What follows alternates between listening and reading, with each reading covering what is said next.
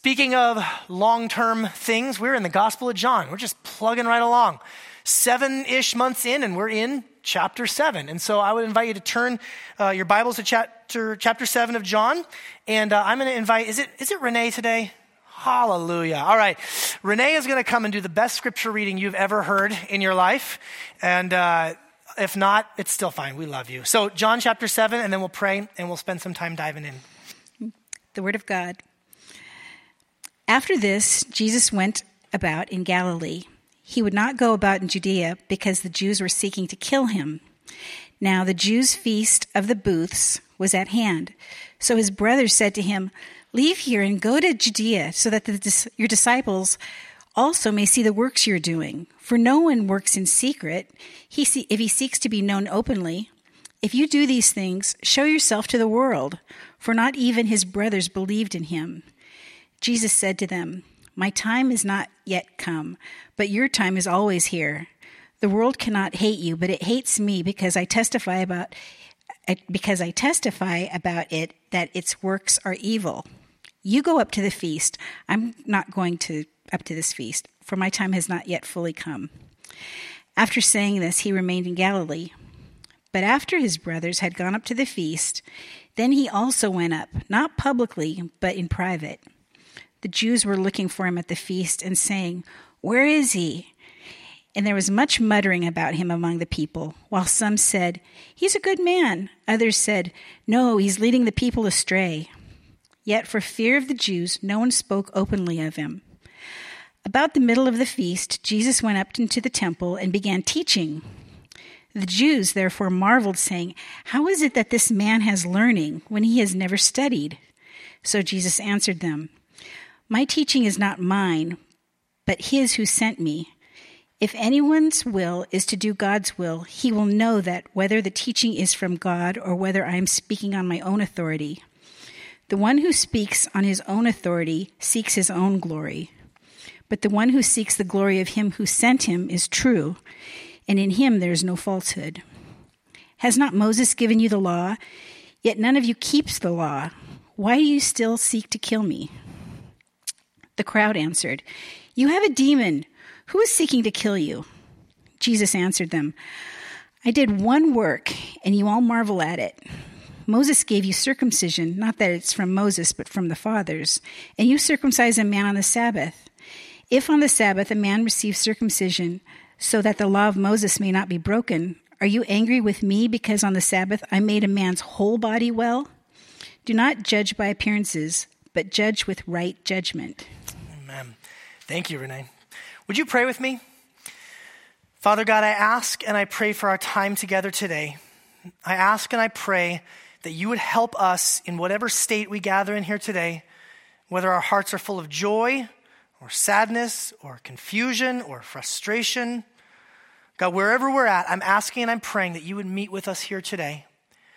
Jesus, would you make yourself known in truth and in mercy today? Whatever else we could glean, whatever else we could learn, whatever else we could understand, Jesus, it's you that we want to understand above all else. For myself, God, I pray that you would guide me and guard me, that my speech would be edifying and truthful. And God, for all of us, would you give us soft and teachable and receptive hearts that we might learn and grow. We want to be closer to you, Lord Jesus. We want to be more like you, Jesus. We want to be more filled with your grace and your truth. We pray this all in Jesus' strong and healing name. Amen.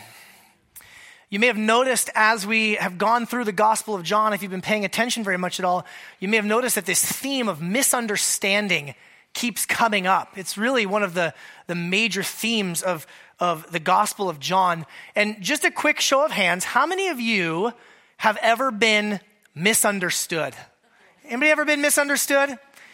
Misunderstanding is this interesting thing because it can be something very simple like, a game, right? Kids play the game of telephone and you pass it around and, there's always misunderstandings. Or it can be something rather serious. I remember if we were either in high school or we had just graduated, and my wife, one of her absolute best friends since high school, still are really good friends to this day, comes down to visit a few times a year.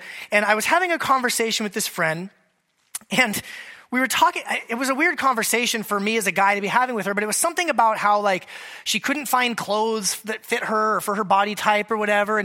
And what I was trying to encourage her, I was trying to say, it's because and she was an athlete and she played sports. I was like, because you're strong and you're athletic. But what came out of my mouth is, well, because you're beefy.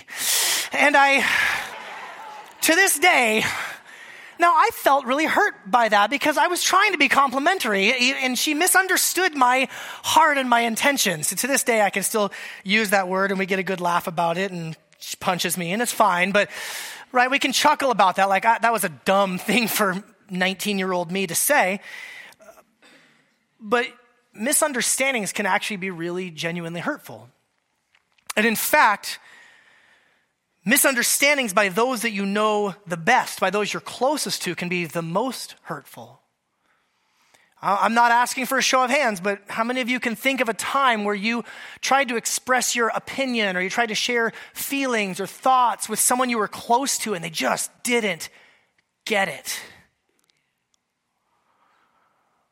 We see this time and time again in the Gospel of John. There's a scholar by the name of Andreas Kostenberger who, by the way, he's written something like, I kid you not, 5 different commentaries just on the Gospel of John. The guy cannot get enough John.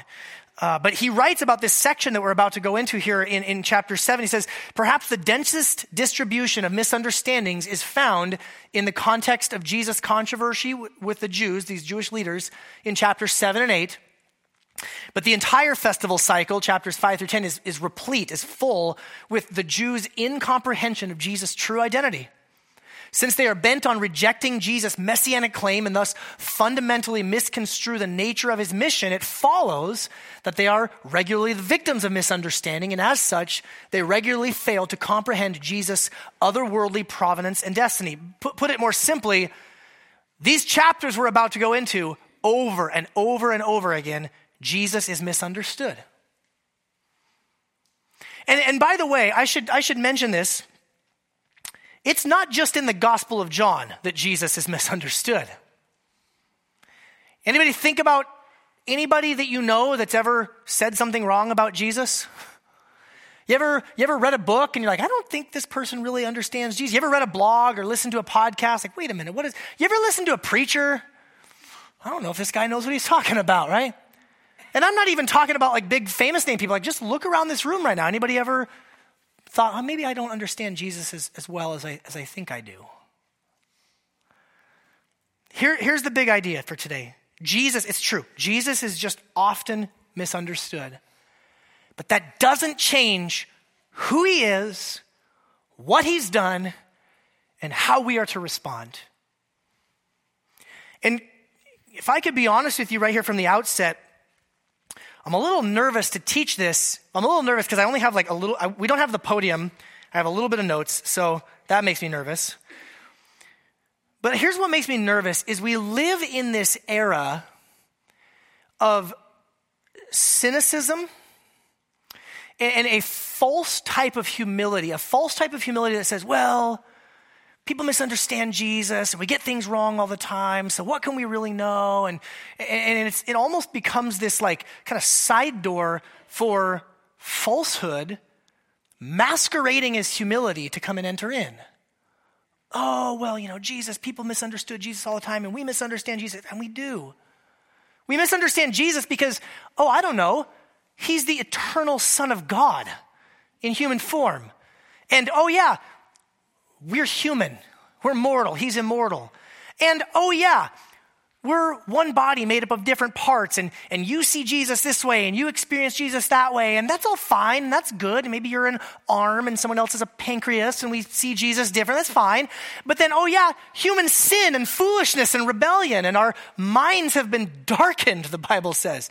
So no duh, we get Jesus wrong. And we ought to have some humility. But we should also not yank the steering wheel into the opposite ditch of false humility, cynicism that says, we can't know anything. No, we can know God truly. We can't know God fully. He is beyond our comprehension. That's what makes him God. Amen? But we can know God truly. So those are our ditches. Prideful confidence prideful cynicism. So we've set some guardrails there, okay? So that's the caveat up at the beginning here. But let's dive into verse 1 and let's see. Jesus is going to get misunderstood all over the place by his family, by the crowd, by the religious leaders, the scriptures that Jesus is teaching that he inspired to be written. People misunderstand. It's just left and right. So starting in verse 1 with his family. Verse 1, after this, Jesus went about in Galilee. He would not go about in Judea because the Jews, and that word means the Jewish religious leaders, this certain group of leaders, were seeking to kill him. Okay, Jesus is from Galilee in the north. That's the northern region. He was born down in Bethlehem, but he mostly grew up in Nazareth. It's not the cool part of Israel. Judea, the south, that's where Jerusalem is, and that's where all the action's happening, and that's where people go and for the feasts and for the festivals, and that's where the big city, and that's where the governor is, and the Roman governor and the Jewish king, the puppet king Herod, like that's where the action is. But he wouldn't go down to Judea. Why? Do you remember what happened last time he was in Jerusalem? You got to rewind back to chapter 5. My friend Matt Rosenberg, Rabbi Matt, was here preaching on that passage. You remember Jesus did this thing? Remember what he did? He healed a guy and really set some people off because they viewed him as breaking their Sabbath laws, but also claiming to be equal with God. And so they're seeking to kill him. They're really mad. So Jesus, he's up in Galilee. He's back in his hometown, his home region, because the Jews were seeking to kill him. He doesn't want to go back to Jerusalem. Now, why would he need to go to Jerusalem? Verse 2, because the Jewish Feast of Booths was at hand. You guys all ready to celebrate the Feast of Booths this fall? Excited about it? You actually might be without even realizing it. The Jewish Feast of Booths, it happens in the fall, and it's kind of one part Thanksgiving harvest festival and one part religious festival, remembering when the people of Israel lived in tents or booths or tabernacles. If you want the Jewish word for it, it's Sukkot. And they remember when their ancestors lived in tents in the desert for 40 years and how God provided for them and took care of their needs. There's a Messianic Jewish commentator, David Stern, and he says this. I'll read this to you. It says, families would build booths of palm branches, partly open to the sky to recall God's providence toward Israel during those 40 years of wandering in the desert and living in tents. And the festival also celebrates the harvest coming as it does at summer's end so that it's a time of Thanksgiving. And I found this interesting. The Puritans, who took the Old Testament more seriously than most Christians, modeled the American holiday of Thanksgiving after Sukkot. Right, interesting little tidbit there. So when you and your family are getting that one last camping trip in for the fall, look up the dates and celebrate it during Sukkot. Make it a week-long trip. So this is at hand. It's the fall. Everyone's going to go to Jerusalem for this Feast of Booths. Verse 3, his brother said, hey, Jesus, leave here. You should go to Judea so that your disciples may see the works that you're doing. Hey, Jesus, you're this pretty impressive miracle working guy, right? Why are you hiding out up here in the north? Why are you hiding out in obscurity? You need to go down to the big city where the action is and show off. For no one works in secret if he seeks to be known openly. If you do these things, show yourself to the world. And you think for like a split second, this is awesome. These are Jesus' brothers, or at least his half-brothers. Jesus was born of the Virgin Mary, conceived of the Holy Spirit. His father is God. But these brothers, these family relatives of him are saying, hey, we see these miracles you're doing. You ought to go show yourself. And you think, this is awesome. His brothers are believing in him. Verse 5, for not even his brothers believed in him. Time and time again, John highlights for us that there's a type of belief that Jesus is after. It's not just believing that Jesus is this good person, or not just belief that he's a miracle worker, but believing that he is the Son of God. He is Israel's Messiah. He's the Redeemer.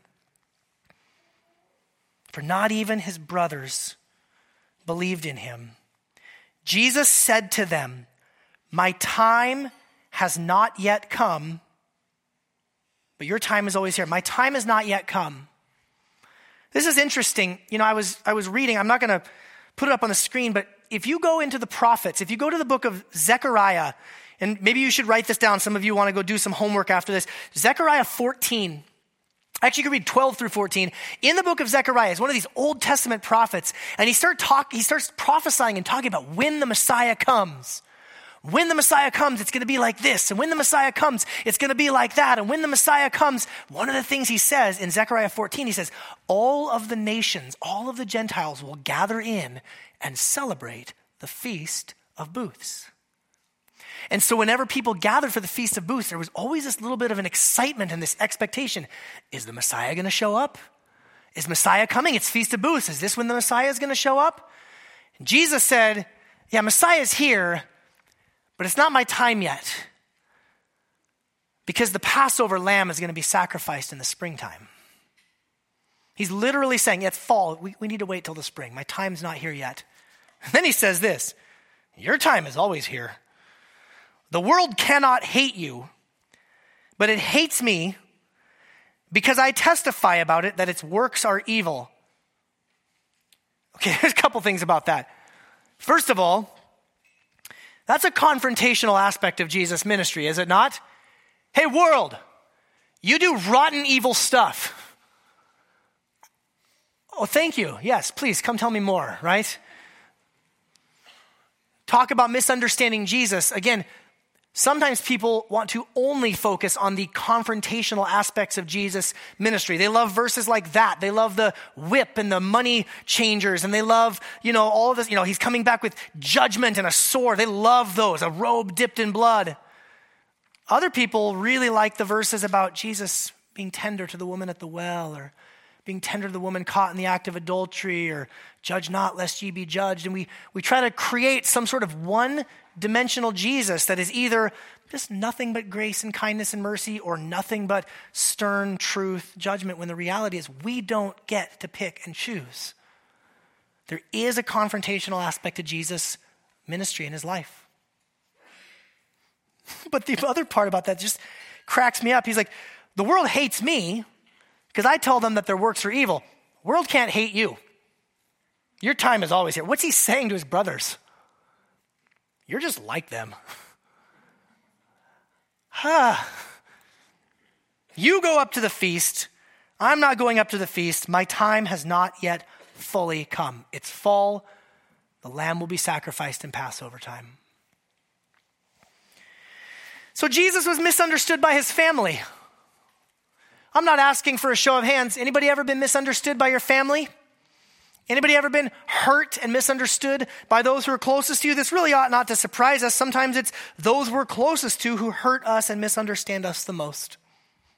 And if that's you, Jesus can relate. Jesus can relate. Oh, they don't get me. I tried. I made it obvious. I made my intentions obvious. I used nice words. I spoke gently. I know. Jesus can relate. Let's at least start there. Jesus was misunderstood by those he was closest to.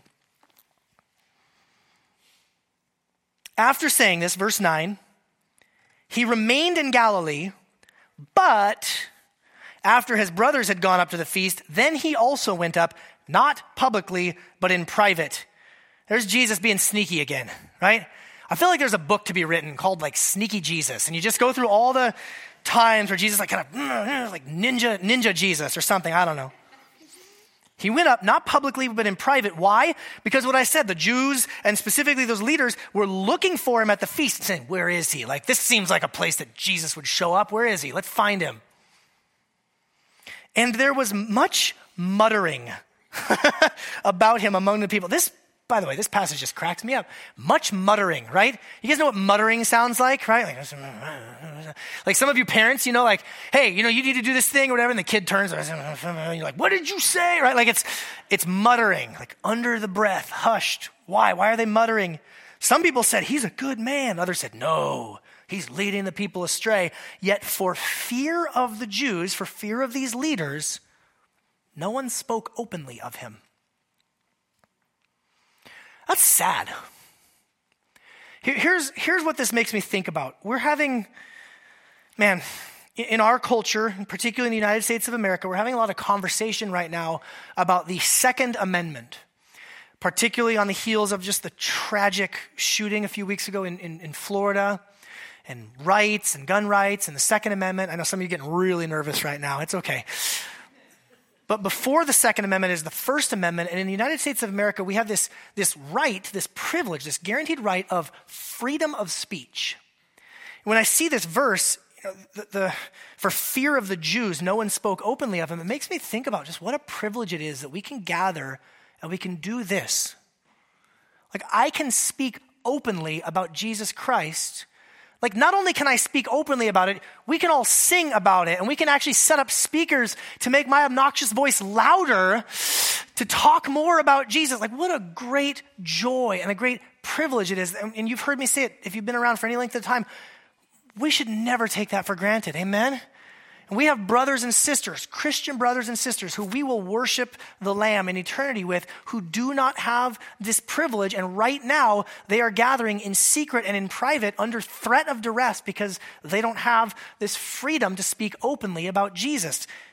These people, the crowd, they don't even have the freedom and the privilege to speak openly about Jesus. But let me tell you this, as grateful and as thankful as I am for this right to freedom of speech, how many of you know that freedom of speech has a negative side? Because when you give people freedom of speech, well, then they speak freely. And sometimes that's not always, how we shall say, profitable, right? And if you don't believe me, just log into your Facebook account every once in a while and you see, I was trying to think of a nicer word, but all I can think of is cesspool of freedom of speech and uninformed at times opinion. Look at the crowd, right? He's a good man. No, he's leading people astray, right? People are muttering. They've got these opinions.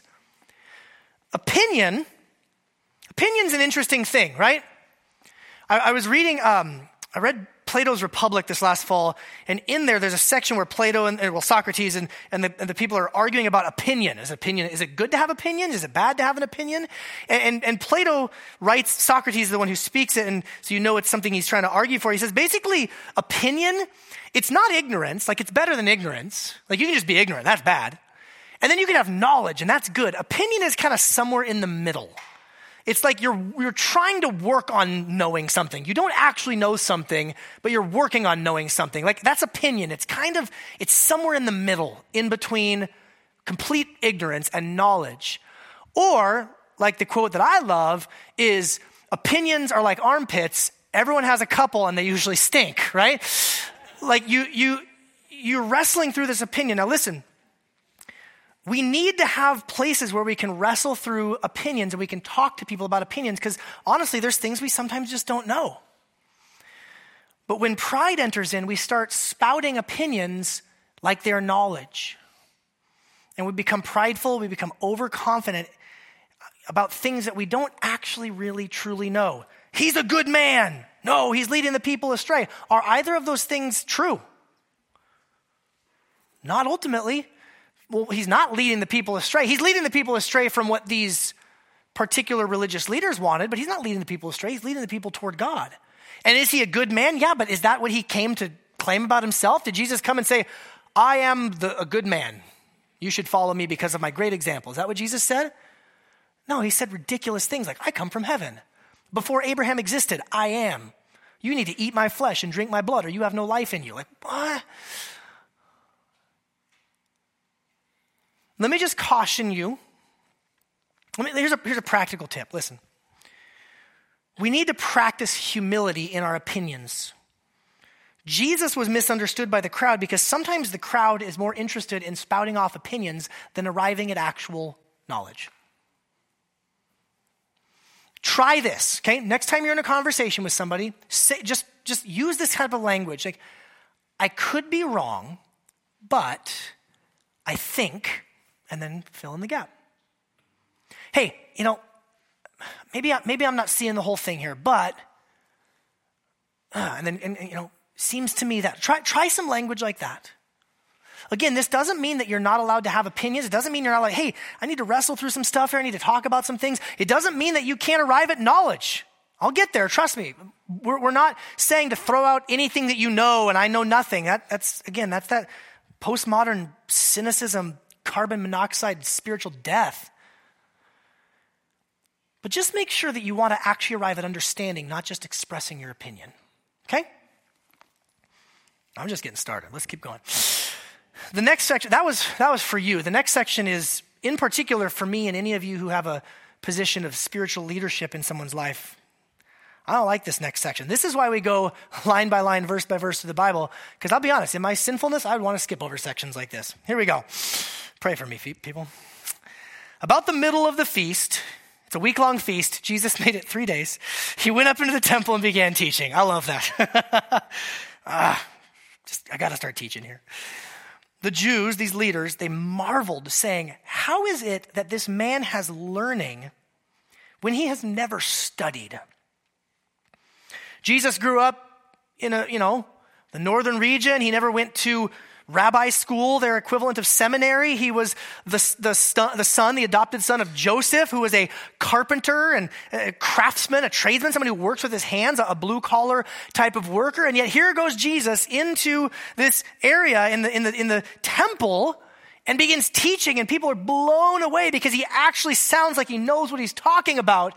Maybe it's because he's the one that actually inspired the scriptures to be written. Just a thought. But they're marveling. He didn't go to school. He never studied. And Jesus answered them, my teaching is not mine, but his who sent me. Oh, here we go again.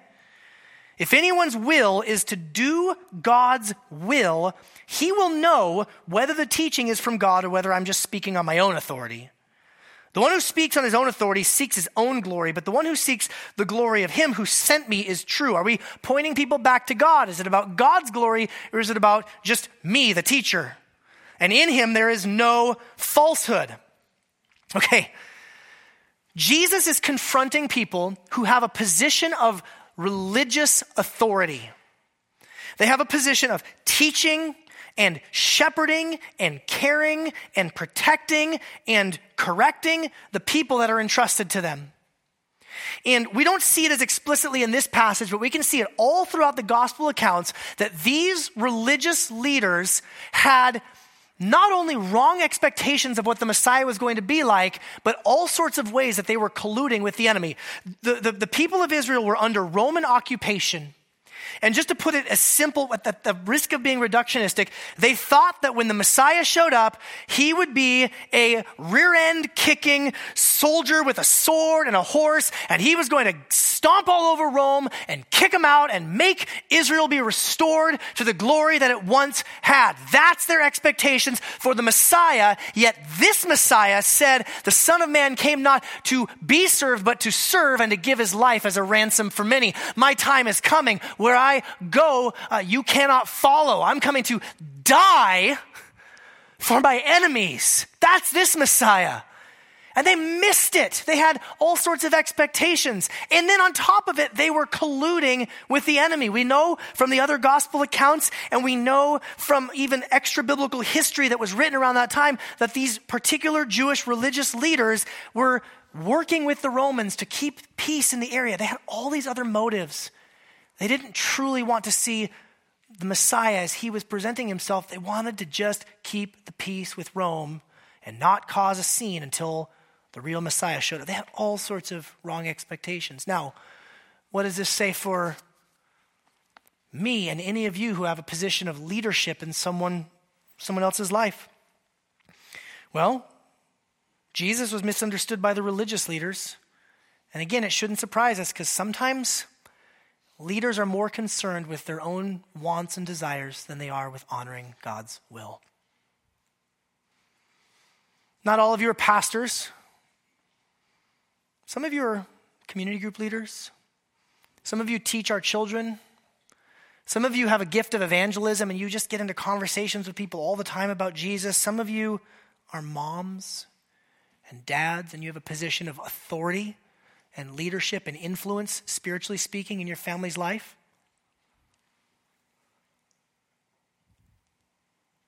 Does this sober you a little bit?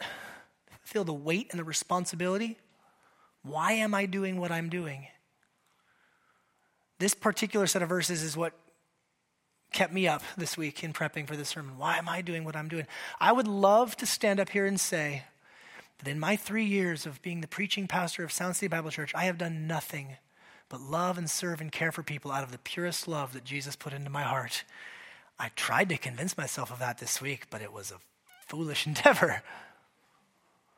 If I haven't hurt you, if a community group leader hasn't hurt you, if someone else in the church with a position of leadership hasn't hurt you at some point, I don't mean this to sound too cynical, but just give it some time. And if you are someone who has been hurt by someone with a position of leadership in the church, then Jesus knows what that feels like too. Someone who is supposed to teach and protect and love and correct, they got Jesus completely wrong and they're insulting him publicly. Oh, this idiot, what does he know? How is it that he can teach like this? He never went to school. Maybe your hurts look different, but Jesus knows what it feels like. Not only to be misunderstood by family, but to be misunderstood and hurt by those with positions of leadership. Jesus gets it. Verse 19, has not Moses given you the law? Yet none of you keeps the law. Boy, that is an insult to religious leaders who are all about knowing the law. You don't keep the law. Why do you seek to kill me? Now the crowd's listening in, and they say, you have a demon. Who is seeking to kill you? I wish we could hear this in the vernacular, like just the back and forth. Like this is a schoolyard. Like this is getting heated, right? Like this is, you people, you don't even keep the law of Moses. And they're like, you're out of your mind. You have a demon. Nah, who's trying to kill you? What are you even talking about, Jesus? I did one work, Jesus said. I did one thing. And you all marvel, you all lost your minds. You loved it. You freak out about it. What's the one work he's talking about? Healing the man at the pool. We're like back several chapters ago. They're still bent out of shape. Look, I did one work and you all marvel at it. Moses gave you circumcision. Hold on. I didn't see talking about circumcision coming. Okay, let's go there. Moses gave you circumcision, not that it's from Moses, but from the fathers. Circumcision's been around for way before Moses, right? Abraham circumcised himself. That's a different sermon for a different Sunday.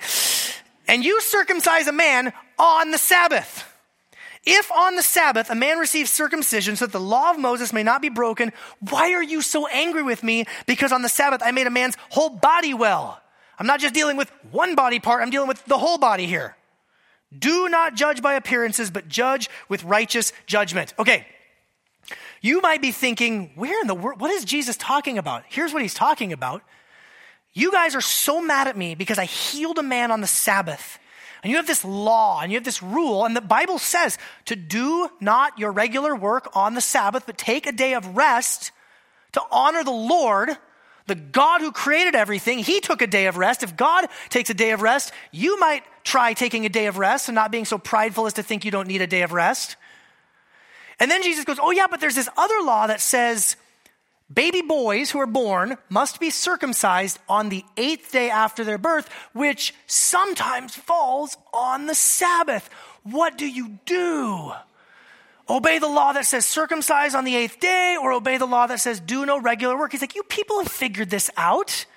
You got these seemingly conflicting laws. You figured it out. We need to honor God and we need to circumcise on the 8th day. That's not a violation of the Sabbath to circumcise a baby boy on the 8th day because God commanded it to do it. Why would it be a violation of the Sabbath for me to heal somebody on the 8th day?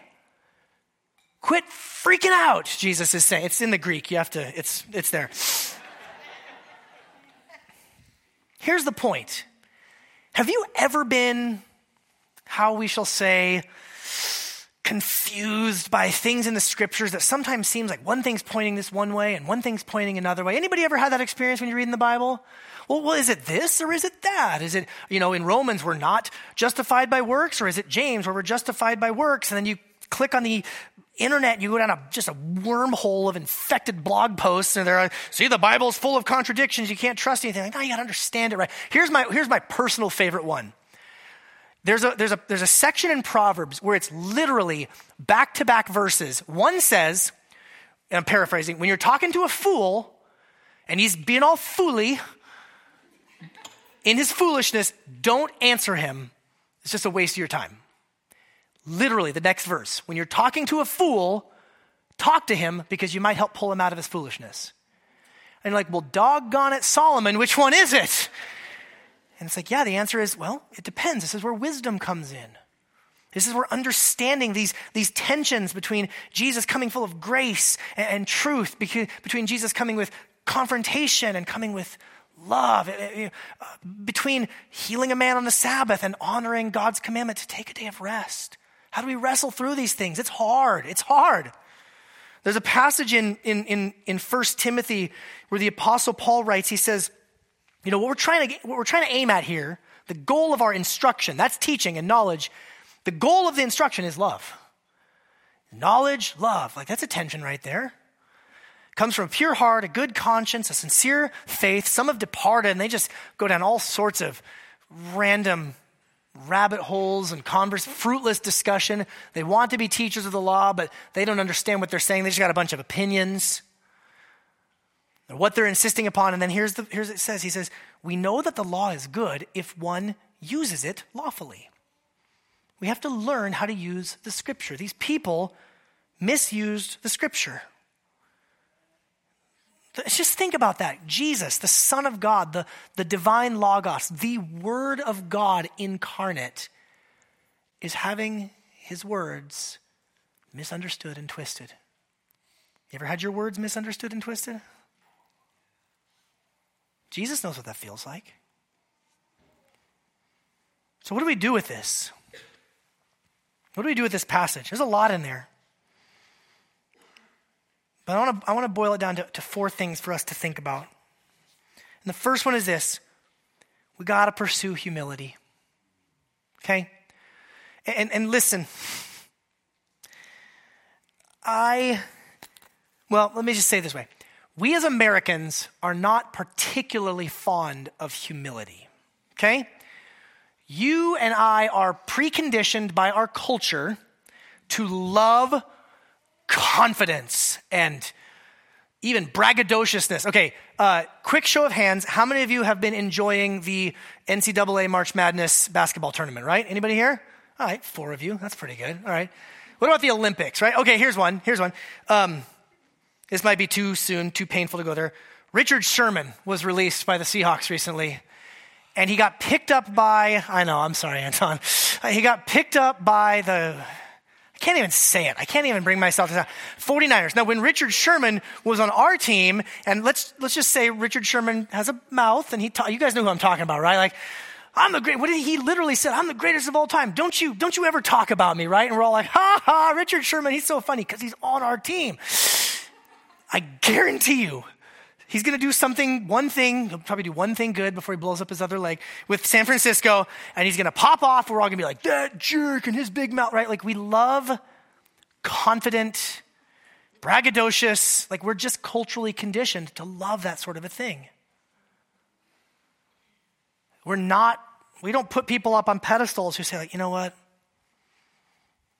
May I decrease and he increase. We're like, moving on, boring, right? Like that's what we're conditioned to. Now, you and I as Christians, we know that Christ wants us to pursue humility. Hey, is it okay for me as a preacher? I mean, you guys are probably even conditioned to want me as a preacher to stand up here like, I know everything about the Bible and let me confidently assert. Sometimes I'm going to stand up here and say, I don't really even know.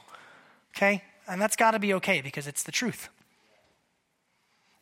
This is the word of God.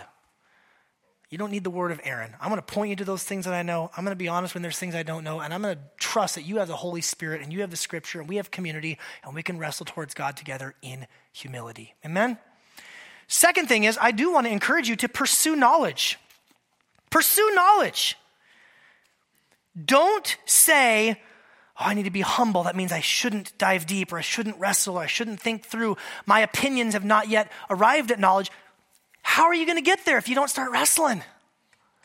2 Peter 3:18 says, grow in the grace and knowledge of our Lord and Savior, Jesus Christ. Grow in the humility, the grace. I really need to lower myself. And knowledge. Like, let's go. Come on. No, we cannot understand God fully because he's beyond our comprehension. But God in his grace has made himself known truly. That ought to be incredibly encouraging to us. We can know some things about God. We can pursue knowledge. Number 3, reject cynicism. This whole idea of, well, we can't know anything, and so we just need to constantly be burning everything to the ground, and nobody who asserts to know anything knows anything, because to know Jesus is to know nothing. Like, just stop that. Come on. And let me just say this. I moved to Seattle coming up on 7 years ago. Cynicism is a virtue in the Seattle area. When I first moved to Seattle, I remember, and I'm legitimately telling you this, I felt embarrassed for a season because I didn't hate everything. Like, I was talking to people, I'm like, oh, I kind of like this thing, and they were literally like, you like that? Ugh. We hate everything. We're bitter. We like bitter beers and IPAs, and we're like bitter about it. Right? Like, just... And then, like, I have to travel this week for school. I'm going to go to Florida, and it's like the South, and people are like nice. They're like, oh, we just like things. And I'm like, what's wrong with you? I'm like, oh no, like, I've caught it too. This cynicism just runs deep in the Pacific Northwest. You guys, cynicism is just, it's poison to our souls. It feels so good. It feels like I know something that you in your ignorance don't know. And you in your stupid overconfidence, you think you know some things about God, but we just got to be humble and burn everything to the ground. Please don't buy into that. Yes, humility, no cynicism. And then lastly, pursue healing. Pursue healing.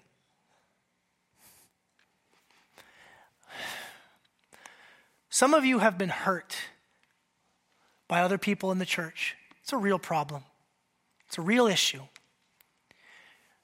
Thinking back to Jesus being hurt by his own brothers, it triggered in my mind, there's this verse in Hebrews chapter 2 that says that Jesus is not ashamed to call us brothers. I have been embarrassed multiple times by people who claim to be the people of Jesus. Anybody with me? You ever seen a Christian acting or behaving a certain way, like, ooh, no, not that. Ooh, shut your mouth. Ooh, stop, you're embarrassing me. And here comes Jesus in his grace and his mercy saying, I'm not ashamed to call you my brothers. The blood of Jesus is pretty powerful. The blood of Jesus is powerful enough not only to forgive us of our sins, but to heal us of the sins that have been committed against us. I don't know what your experiences are. I don't know what you've walked through. I don't want to in any way, shape, or form make light of them, but I know this. Jesus can redeem. Jesus can heal. Jesus can cleanse. Jesus can restore. Amen? And Jesus can...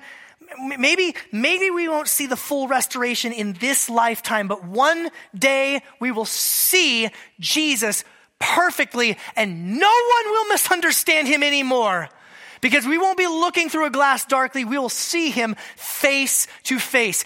He will be fully known. We will be fully known. And so whether it's in this life or the life that is to come, Jesus knows, and he loves, and he cares, and he sees you. Some of you, the healing that you need to seek is not that you have been hurt, but as you look back over your life, think, I have hurt. I have misunderstood Jesus. I have thrown some bombs at people that I need to go repent to them. Maybe Jesus is inviting you to do that today. To go to someone else and say, I hurt you in the name of Jesus. I didn't understand. Will you please forgive me?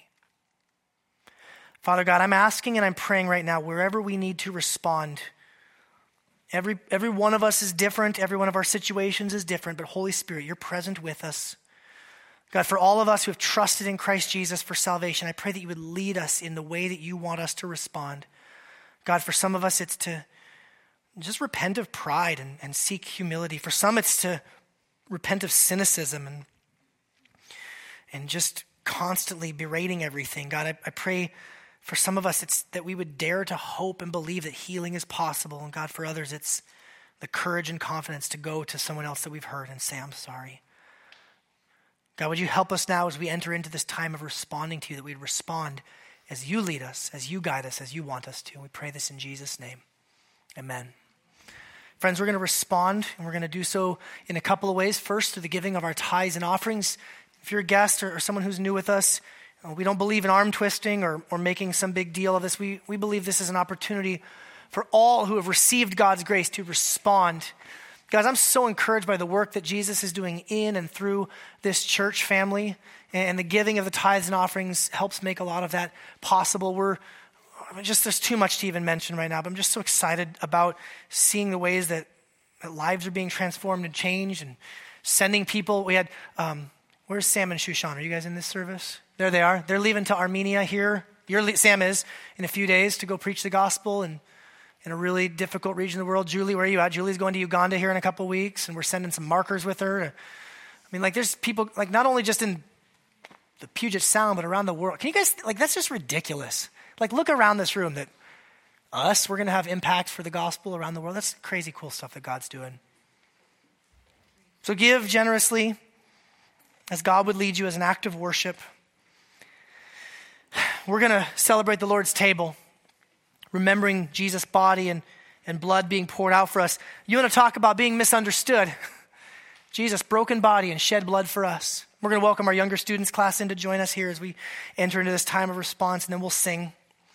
1 Corinthians 11 says this: "Then the night the Lord Jesus was betrayed, he took bread and he broke it and he gave thanks and he said, 'This is my body, which is for you. Do this in remembrance of me.' In the same way, he took the cup after the supper and he said, 'This cup is the new covenant in my blood. Do this as often as you drink it in remembrance of me.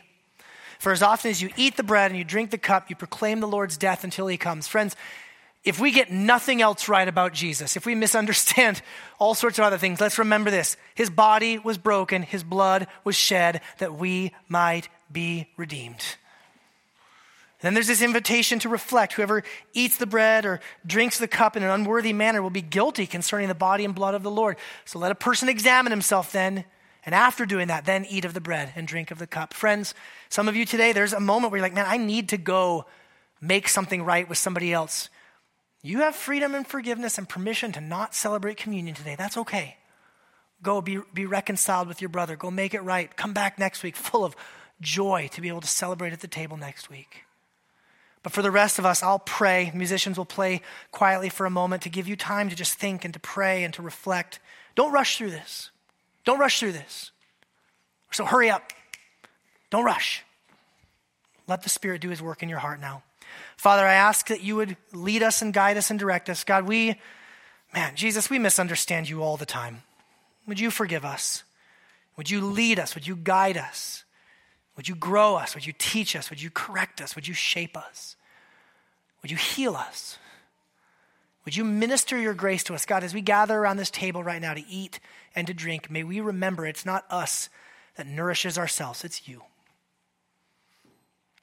I pray now for my brothers and sisters that we would bring our hearts before you. We would receive what you want to give to us today. And we pray this all in Jesus' good name. Amen.